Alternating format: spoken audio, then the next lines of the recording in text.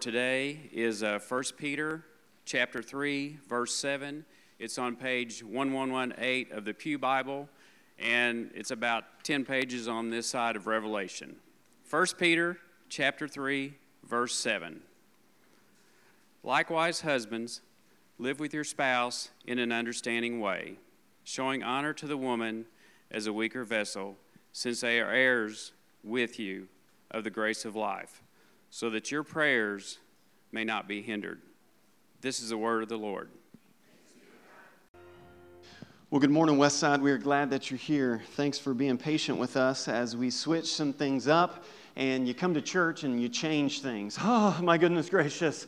And everybody panics. But hey, we're glad that you are here. We are continuing in our series, New Year, New Family.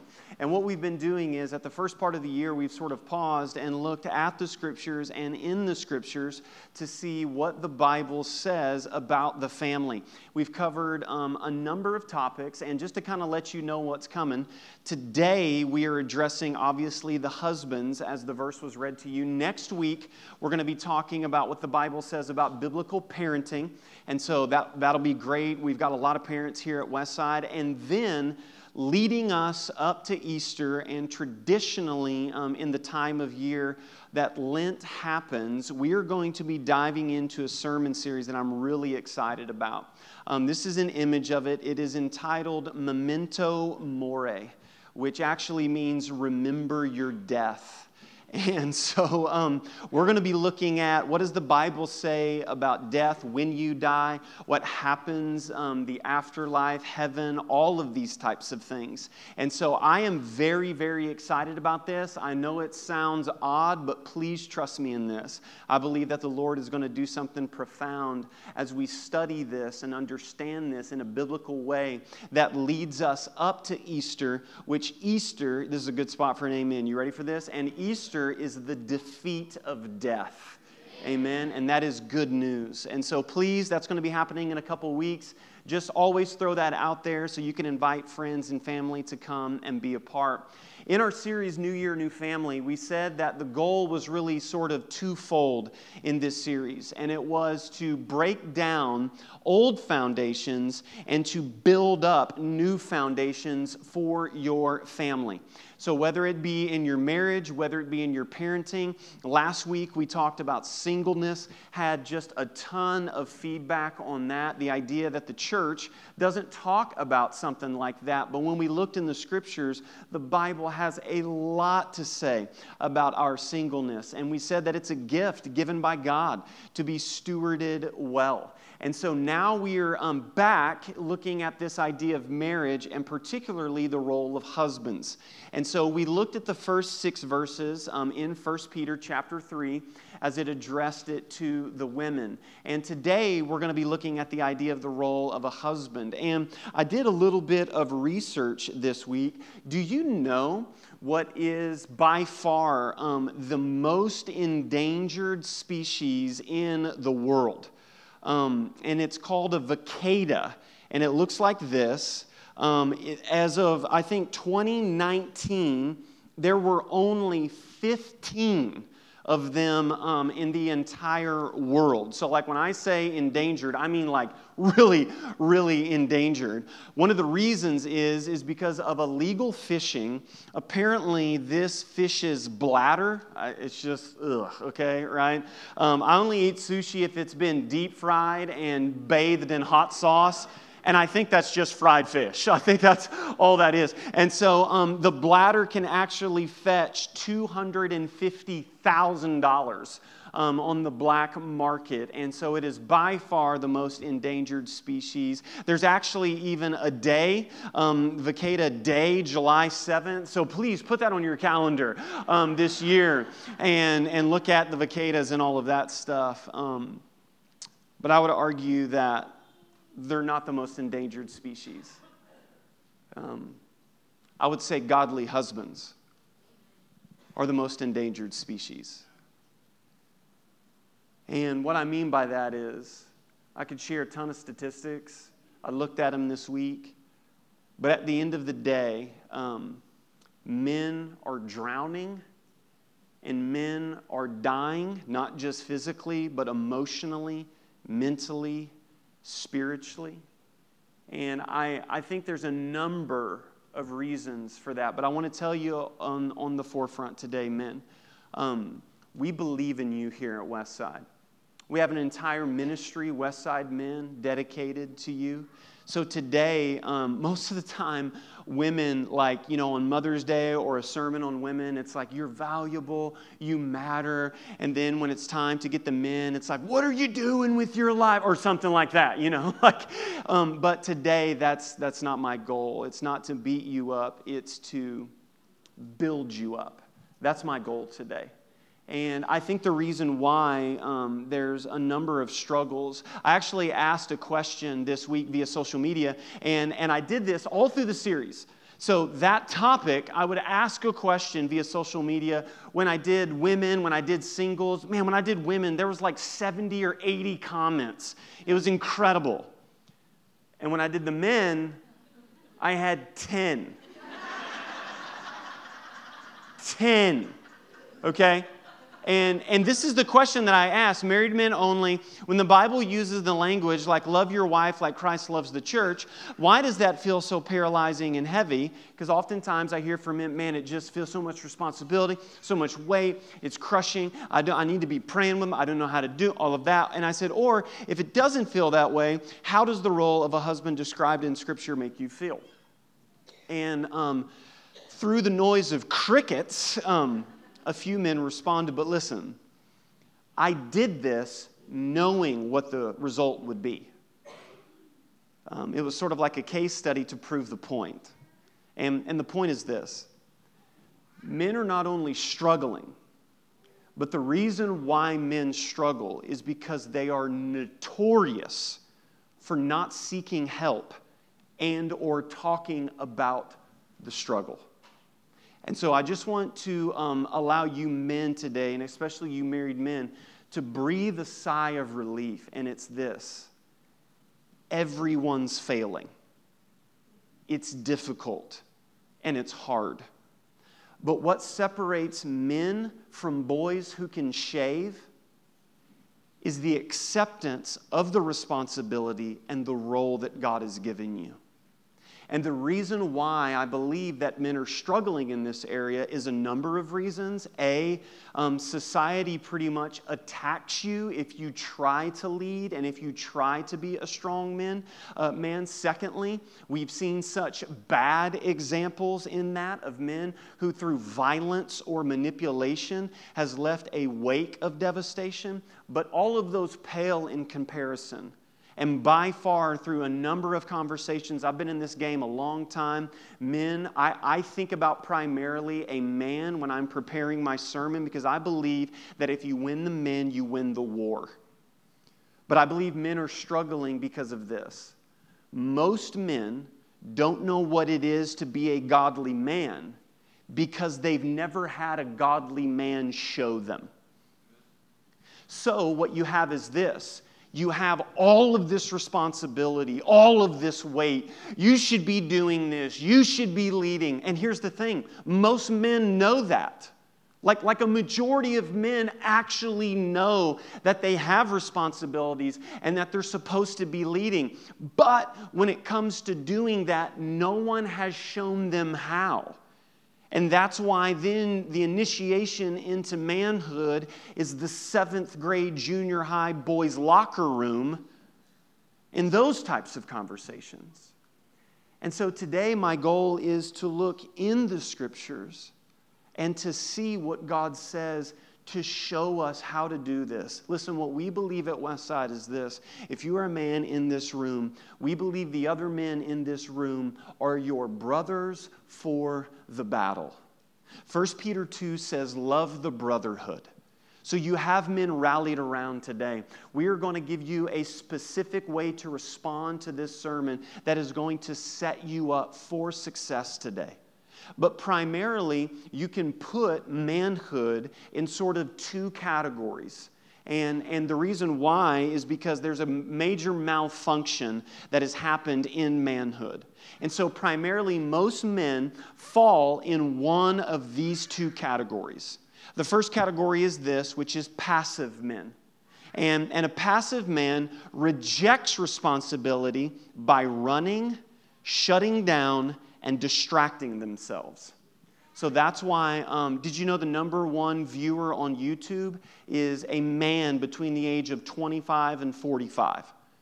Because you can get on YouTube and literally know how to build a house or a car or something like that. The number one consumer in hobbies is men. Because that's how we sort of shut down and run away from the mounting responsibility. This man primarily deals with the troubled emotion of fear, whether it be a fear of failure, a fear of rejection. So rather than attempting to do that and failing or being rejected, there is a shutting down, there is a pulling away, there's all of those things. But there's a ditch on either side of the road. So it's not just passive men, but then the next extreme is aggressive men. And so aggressive men destroy their responsibilities by reacting, dominating, and becoming authoritarian. And so the primary emotion with an aggressive man is anger. And actually, any psychologist will tell you underneath that anger is actually pain. But a man is not allowed to grieve or show emotion, so the only acceptable emotion for a man to show is anger. That's why it comes out that way. So primarily, the great sin of manhood can be put in one of these two categories. Why? I mean, we can connect the dots today. Why is that? Well, I want to show you something. I want you to keep your finger there in 1 Peter. And then I want you to turn to Genesis chapter 3. It's on page 1 in your Bible, 1 or 2. Genesis chapter 3. God has made man in his image and likeness. Adam has named the creatures. God has created Eve from his side. We see the first wedding that takes place. Eve gets walked down the aisle by God, given to Adam. God's entrusted them with the responsibility of his creation. He says, be fruitful and multiply. And then Genesis 3 happens. Now the serpent was more crafty than any of the other beasts of the field the Lord God had made. And he said, who did he say it to?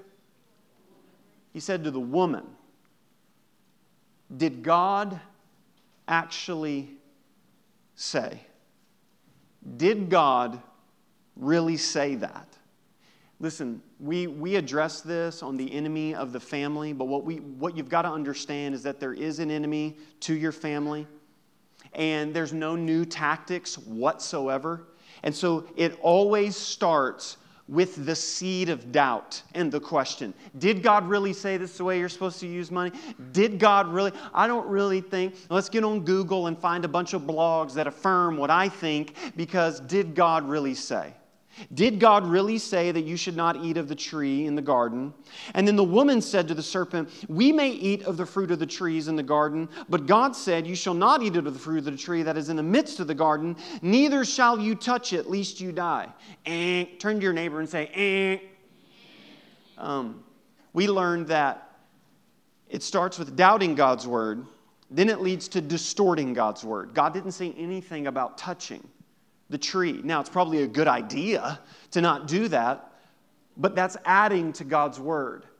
And then it goes on and says this, but the serpent said to the woman, you won't die. So now we're denying God's word. Now we're just outright. Do you see how quickly it moves? It goes from doubt to distorting it to now denying it. For God knows that when you eat of it, your eyes will be opened and you will be like God. There it is. That is the lie. That is the lie that you and I battle with every day of our life. You wake up and you have a dominant question that you must wrestle with every second of the day. And it's this: will I let God be God, or will I be my own God? That's the lie. And then it goes on and says this in verse 6. So when the woman saw that the tree was good for food, and that it was a delight to the eyes, and that the tree was to be desired to make one wise. She took of its fruit and ate, and here it is. And she also gave some to her husband who was with her, and he ate. So you back up, and Eve's having a conversation with Satan, okay? It probably would have been a good idea for Adam to step in and stop that convo at any moment. But what Adam does, rather than stepping out and obeying God's command, Adam falls into sin. In verse 7, here's the result. The eyes of both were opened, and they knew that they were naked, and they sewed fig leaves together and made themselves loincloths. Shame, guilt. That's the initial response to sin. And then what do you do when you feel that shame and guilt? You try to hide it. And they made themselves loincloths and sewed figs together. And by the way, humanity's been doing that ever since, trying to cover our sin. I mean, it can be through science, technology, money, human advancement, whatever, but we are searching for an answer to an eternal problem. But here it is. How does God respond to this? Does God just shoot fire down from heaven? They've sinned. This is the fracture of the universe. Everything goes south because of this now. And how does God respond? Look at verse 8. And they heard the sound of the Lord God walking in the garden in the cool of the day. And the man and his wife hid themselves from the presence of the Lord God among the trees in the garden. That sentence is so heartbreaking and laughable at the same time. The God that they used to commune and walk with, that they were best friends with, they heard and then hid themselves. Why? Because sin separates every relationship. Your vertical relationship with God and your horizontal relationship with others. And then they hid themselves in the trees. They hid themselves in the trees from the God that made the trees. Okay, so it's like a little kid playing hide and seek. Have you ever done that before? Like a little kid's like, oh no, where am I going to hide? And then they just lay on the floor. 1, 2, right? You can't see me, right? Or if you hear a sound at night, you just cover yourself up in bed and you're like, if the robber can't see me, then I can't see them, right? And then how does God respond? Look at verse 9. Men, this should be underlined in every one of your Bibles. But the Lord God called to, who did he call to? Lift your voice and say it. Who did he call to? Man. And the Lord God called to the man and said, where are you? Where are you? Why did God ask the question? Did he not know where Adam was? Wrong. Of course he knew where Adam was. The question wasn't for God. The question was for Adam. Men, I ask you today, where are you? Where are you? Where are you emotionally, mentally, spiritually? God doesn't ask the question out of guilt and shame. This is how gracious our God is, that they have just sinned and fractured everything. Everything is now tainted. Now there's death. Now there's sin. Now there's decay. But our gracious God asks these sinners a question to draw them to Himself. So I say this to you, no matter how you answer that question today, men, there is a heavenly Father who loves you unconditionally, who desires a relationship with you today. Listen, I don't care about the sin. I don't care about the addiction. I don't care about that right now. What I need you to know, and what I need you to know in your bones, is that there is a God who says, come home. Come home. Stop the running, whether it be through passivity and hiding yourself in your work or your hobbies or your distractions, or hiding yourself through your aggression and your anger and pushing everyone away. What I say to you today is that there is a God who desires you, today. So what can we learn from that? When God asks, where is Adam? Where is Adam? I need to speak to Adam. And then how Peter uses this language. And then Ephesians 5, the Apostle Paul says the same thing. Listen, here's the big idea in the thesis today, men, and I want you to understand this. That God holds husbands responsible for the home. That's just what I want you to know. God holds husbands responsible for the home. I'll never forget when I understood this, and I had a pastor and a preacher say to me, Jason, if there's a problem in the Jordan home, and let's say that it is, fault, whatever, let's say that the sin is Courtney's sin, okay? And let's just be honest, we're just playing here because that wouldn't be true, right? Okay? But if that is the case, and Jesus knocks on your door, and Courtney answers it, he will say, I will speak with you, but I need to know where Jason is first. Because God holds husbands responsible for the home. But when I say that, I know what you hear, men. That it's my fault. I didn't say that. You see, we are so far removed from the biblical teaching of manhood that when you hear responsibility, you hear the word fault. And the epidemic of manhood is that men are not accepting their role and responsibility. That's why men bail on kids. That's why men leave their jobs. That's why all of that happens. And that can be a number of factors.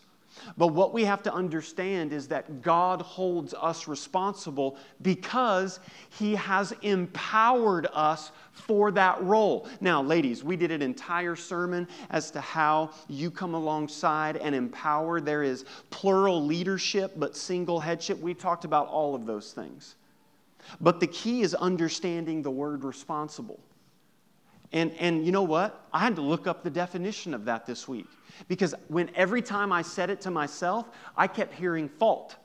That's just all I kept hearing was, it's your fault, it's your fault, it's your fault. Do you know what the definition of responsibility is? It's incredible. This is the definition of responsibility. A duty to help care for someone or something because of your position. Listen, men, God has granted and given you this role in your home. It is not something that you can demand. It's something that's been granted and been given.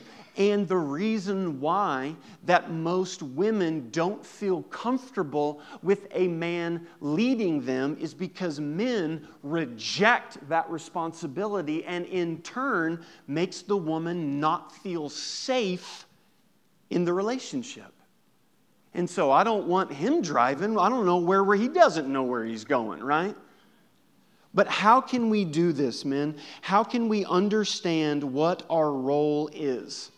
Well, you have to understand the number one responsibility first and foremost. Listen, this is a sentence you need to write in the flyleaf of your Bible. Maybe make a note on your phone and screenshot it and save it as your background. But it's this. A husband's number one responsibility outside of his relationship with Jesus Christ is his wife. That's it. There's no second or runner-up or anything like that. The number one responsibility that you have, men, apart from your relationship with Jesus Christ, is your wife. That's why at every wedding that I do, I look at the man, and I'll say the man's name.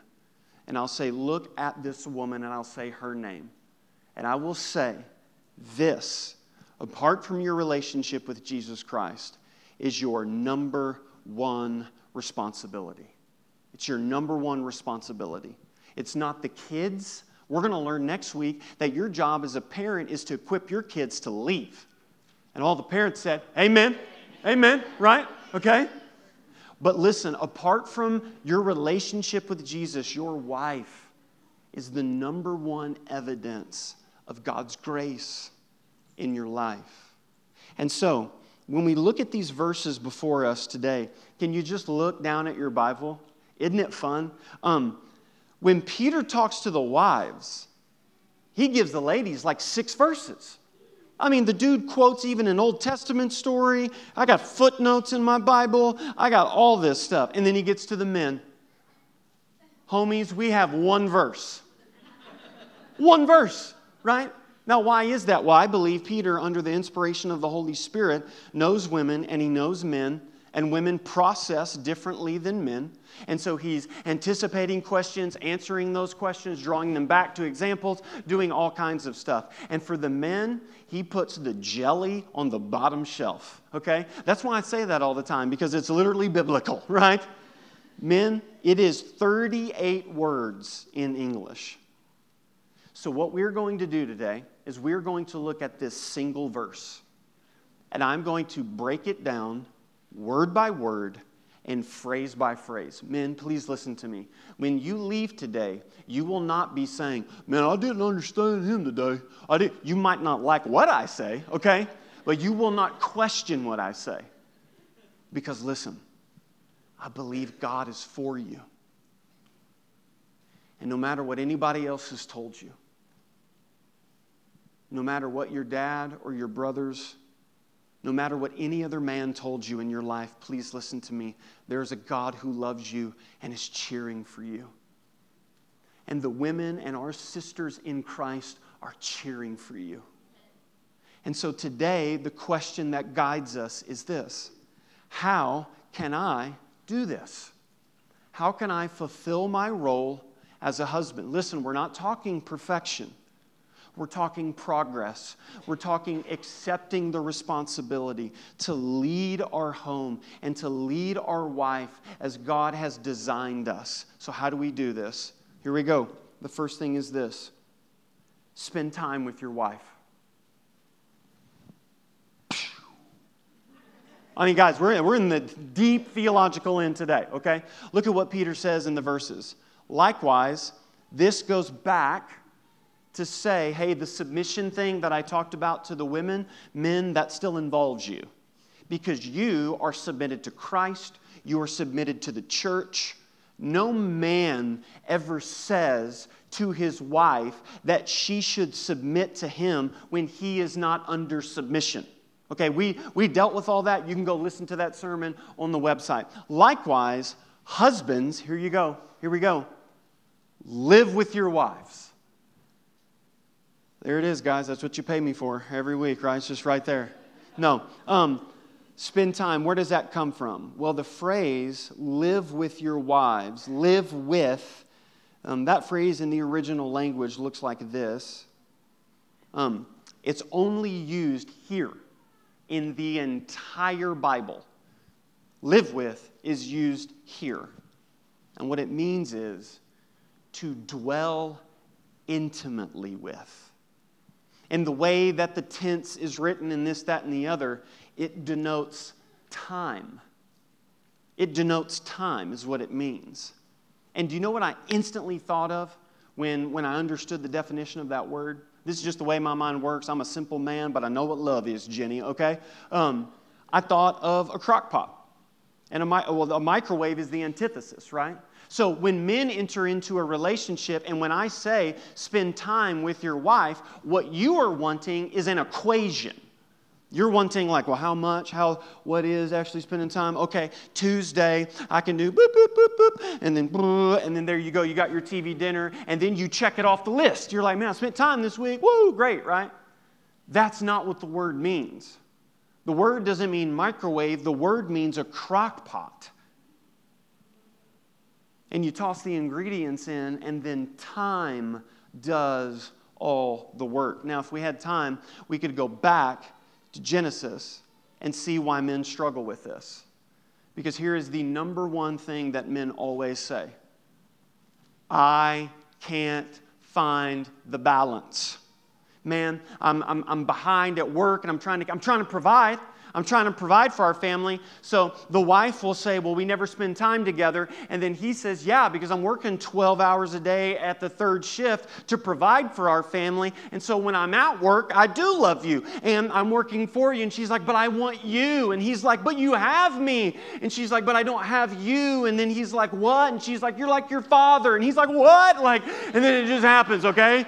All right, it just starts going that way, like really fast, right? But it means time. It means undistracted, intentional time. Because God said, Adam, because you've sinned, you're going to work the ground now. And the ground's going to fight back to you. And you're going to spend so much time fighting the ground that you're going to neglect the wife that's been given to you. But can I just break this down for us? I know if you're still arguing, that's fine. Time, I'm trying, man, you don't understand this season. Man, I'm trying to, man, you don't. Okay, let's break this down like this. How can you spend time with your wife? I think it looks like this. Go to this slide. There's no substitute for quality time. And then let's break it down and look like this. Live with your wives 15 minutes a day, one evening a week, one day a month, one weekend a year. There's no substitute for this. You can't make up for the quality time by providing for your family. The way that you provide emotionally for your family is time. And listen, the thing that provokes me, that I have to guard myself against, is seeing all of these men with so much free time, with so many hobbies. Can I just say something right here? And this is going to make everybody mad, the guys mad, the women might amen, but this, that, and the other. But men, please listen. There might be seasons in your life where you don't get to hunt. Okay? You might not get to work on your golf game this year because your marriage is holding on by a thread. And the only thing that you have that there is no substitute for is time. It is the time. And God has given you this time. So please, men, we need to steward it well. And this can, if you're in a season with kids and you're like, man, when I put the kids down and then I got to get up at 5 a.m. and the kids go down at 8:30. I mean, all my wife and I have are like 2 to 3 hours before the next day starts. Awesome. Then maximize the 2 to 3 hours. Maximize them. Spend time with your wife. The next point is this. As you're spending time with your wife, study your wife. Study your wife. Look at what Peter goes on to say in the verse. Likewise, husbands, live with your wives in an understanding way. In an understanding way is what he says in the verse. Some of your translations will say, according to knowledge. We have the verse, if you'll click that. According to knowledge. In an understanding way, showing honor to the woman. So, likewise, husbands, live, spend time, and then as you're spending time, you're doing it in an understanding way. The word that is an understanding is the word, it's gnos, where we get the word knowledge from. That's where that phrase comes from. You know, one of the things that I had to learn when Courtney and I got married was what that quality time meant. Because oftentimes what you think is quality time is not quality time to her. And so what I thought quality time was when we moved up and lived in St. Louis, we were around like these really cool restaurants and we would go see movies and we would do all of that stuff. And then one day Courtney just said, you know, like I love when we eat dinner and when we do that, but when we go to the movie, like we're not talking to each other. We're just sitting there watching a movie. I would like to do something more where we get to know each other better. And it was like a light bulb went on in my head. Because guys, we think like she's sitting right there, we're at the movie, we're here, and we're doing the thing. And one of the most important things that you can do is understanding your wife is gaining knowledge of what love means to her. Okay? Now, there's a very practical way that you can do this. Many of you have already done this. There's a website called 5lovelanguages.com. This is what the website looks like. And what you do is you go and you take a series and answer a series of questions. And most human beings fall under a category of 5 ways that they receive love. words of affirmation, physical touch, gifts, quality time, acts of service, those types of things. Now, if you're saying, well, we've already done that. That ain't working. Okay.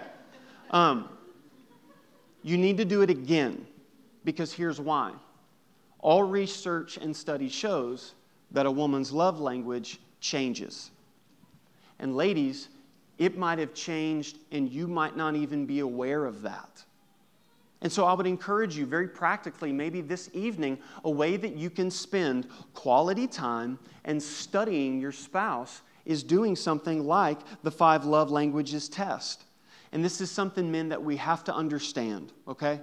And I'm going to try to use a very clear sentence here that I think we will understand. Romance is the response to commitment, not convenience.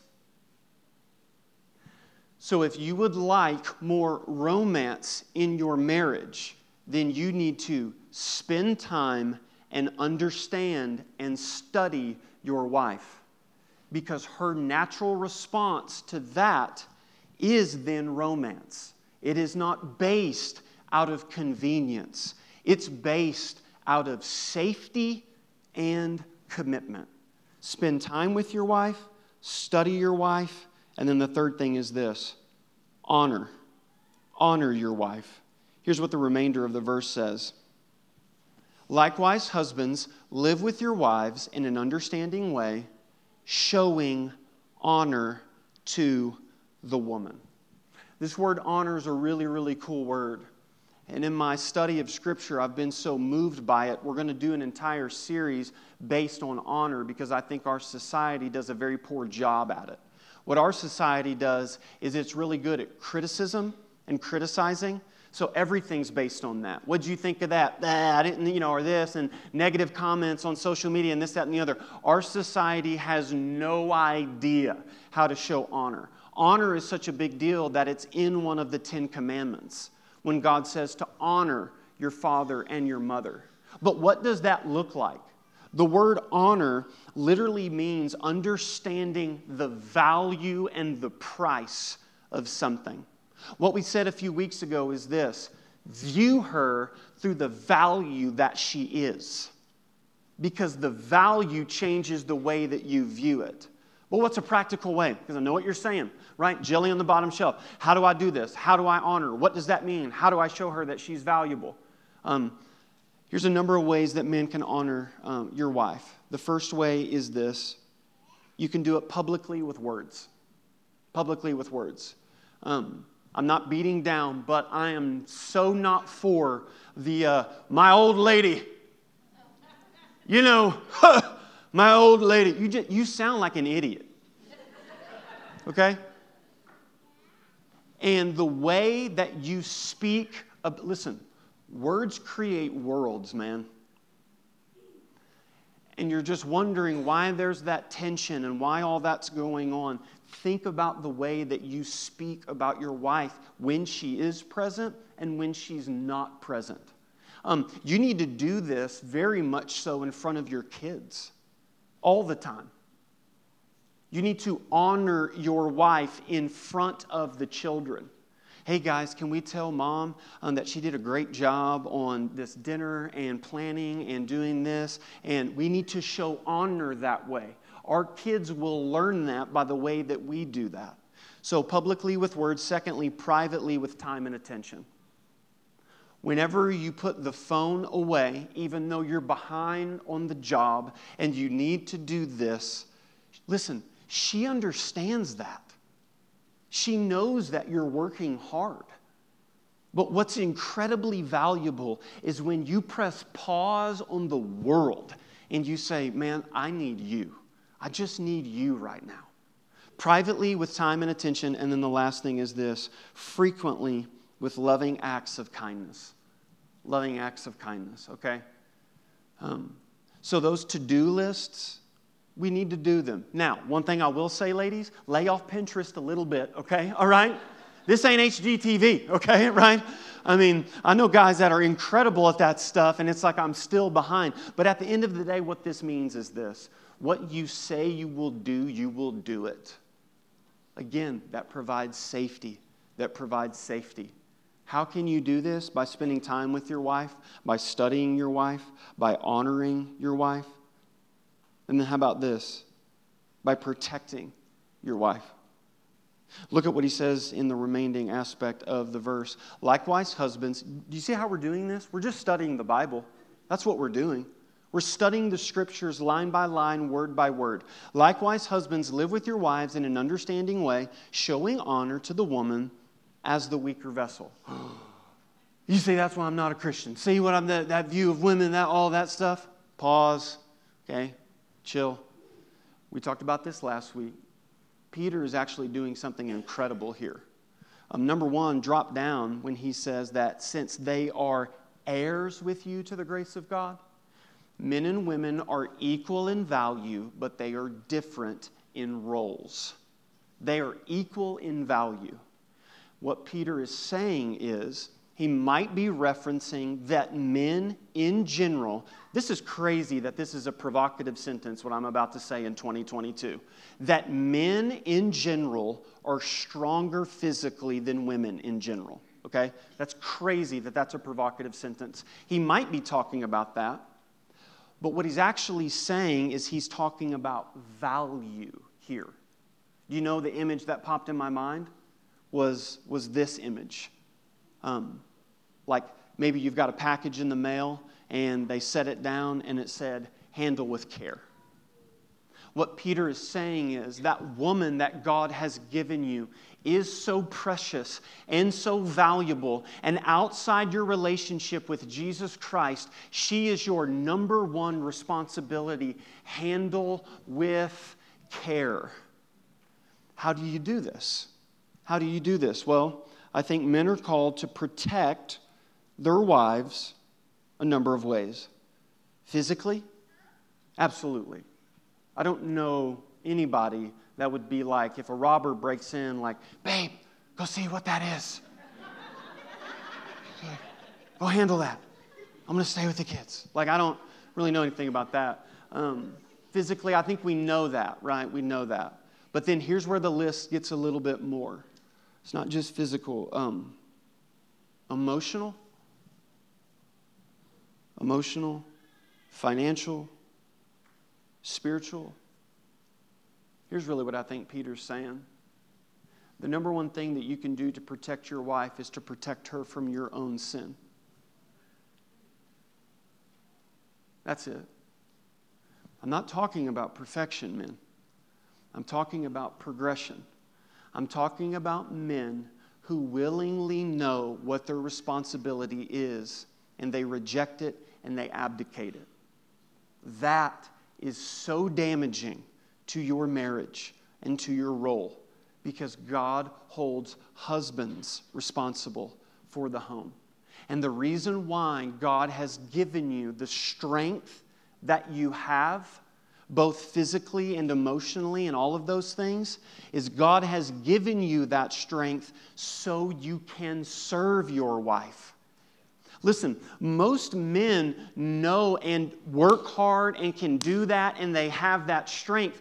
They're just pointed in the wrong direction. And what I'm saying is point that direction and channel that and funnel that to its appropriate destination, which is your wife. That's why God has designed you to be that way.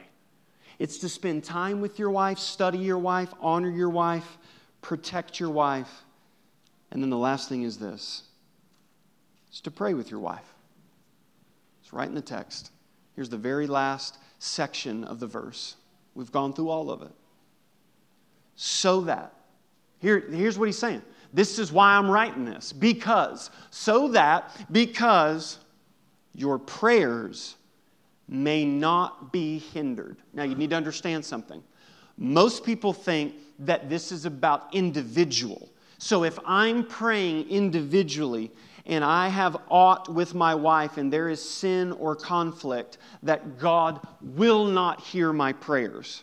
Now, I don't know if that's 100% true, but I do think that there is a mention and meaning of that. But here's what I'm saying. The word your here is plural. So it's y'all. We actually have a word for this. It's called y'all, right? So that y'all's prayers may not be hindered. So here's what Peter has in mind. If a husband and a wife have conflict with one another, they most likely will not be coming together and praying with each other. And what Peter is saying is, do these things so as you come together and pray, that time will not be hindered. And man, do you know what was so convicting about this? Is that it's assumed. Like it's assumed that the husband and wife will be praying together. When I speak and talk with men, this by far is one of the number one things that I hear. I know I'm supposed to be praying with my kids. I know I'm supposed to be praying with my wife. But the amount of guilt and shame that you have because of your sin and the sin that she knows about, in order for you to grab her hand and to kneel down and to pray, is terrifying to some of us. But think about how backwards it is. Like some of us in the room spray like animal pee on us, and we go out in a tree stand 50 feet in the air and we're going to kill this beast, but you cannot grab your wife's hand and pray with her because more than likely nobody's shown you how. So I'm not putting guilt over you. What I want to do is I want to empower you. But here's something you got to understand. Your love for God above you is measured by your love for your wife beside you. I repeat, I will not enter into a theological debate or end times or this, that, and the other with the guy who is more willing to argue about theology and hasn't prayed with his wife. It's not going to fly. That's emotional immaturity. So what's the key in all of this? I close with this quote from C.S. Lewis. The husband is the head of the wife, just insofar as he is to her what Christ is to the church. Read on. And he gave his life for her. This headship, then, is most fully embodied, not in the husband we should all wish to be, but in the man whose marriage is most like a crucifixion, whose wife receives the most and gives the least. Men, that's the charge God has given us. That's the charge that God has given us. I want to close with two things. The first one is this. Out there at the information table, there's a list of resources for you as men. At Westside Men, we have a prayer that we pray every single week when we get together. This is what the prayer looks like, and it's out there on a sheet of paper. It says, as a Westside man, I vow that my church will be served by me, my brothers will be encouraged by me, my wife will be loved by me, my wife will be served by me, my family will be led by me, my wife will be prayed for by me, my children will be prayed for by me, the Bible will be opened in my home by me, my grandchildren will worship the same God as me because my children will worship the same God as me. That's the type of man we're shooting for at Westside. So what do? We want to provide you with an opportunity. So as soon as I pray, what I'm going to do is I'm going to grab my wife's hand and we're going to pray up here together. And I'm calling all men that if your wife is present with you today, for you to grab her hand and to step out of that aisle and to come forward and to pray out loud for your wife and with your wife today. This is where the rubber meets the road, guys. I'm not interested in playing the prostitute of the church, okay? I'm not interested in studying things that we will not apply. And I know what you're saying. I don't know what to pray. I don't know what to pray. Well, great. I got a prayer for you, okay? Okay? Here it is. Heavenly Father, thank you for my wife. She's the greatest gift that you've given me. Forgive me of my failures. Give me strength to lead our home. In Jesus' name I pray. Amen. I'm not saying that lightning's going to come down from heaven. I'm not. Guys, this is all I'm saying. Get in the game. All I'm saying is get in the game. I don't care if you dropped the ball. I don't care if you stepped out of bounds. I don't care. Get back in the game. We need you. The church needs you. Your home needs you. Your wife needs you. God has empowered you for this. He's designed you for this. You have the capabilities. You have the Spirit of God in your heart. You have the Word of God in your hand. You have the people of God around you. Your time is now. Step out and get in the game.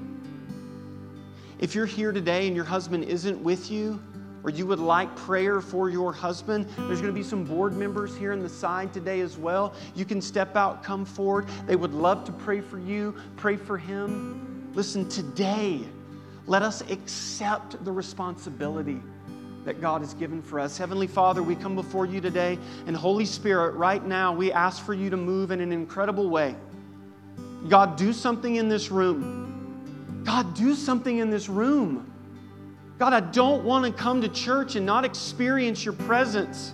God, I don't want to come to church and not feel your power. And today we want to see the power of God. The same power that raised Jesus from the dead is the same power that will enable a man to grab his wife's hand and to step out in the aisle and to walk forward and to bend a knee. These men will be no taller than when they bow their knee before their Lord and Savior Jesus Christ and thank God for the woman that He has given them. And to ask for forgiveness and accept responsibility for their sin and to say that Jesus Christ paid for my sin. No more will I be a passive or aggressive man that is locked in by my shame and my guilt, but I now live in the freedom and the power and the authority that Jesus Christ has given to me. Holy Spirit, move in this place today. God, I pray, I feel such an urgency in my spirit. And there's a man that doesn't know the Lord, but he wants this. God, I pray today that that woman that prays for that man, that man might not even be here. He might be somewhere else. He might be listening online. God, save a man today. God, save them. Empower them. Embolden them. Holy Spirit, have your way with us. We pray all of these things in the holy and in the precious name of Jesus Christ.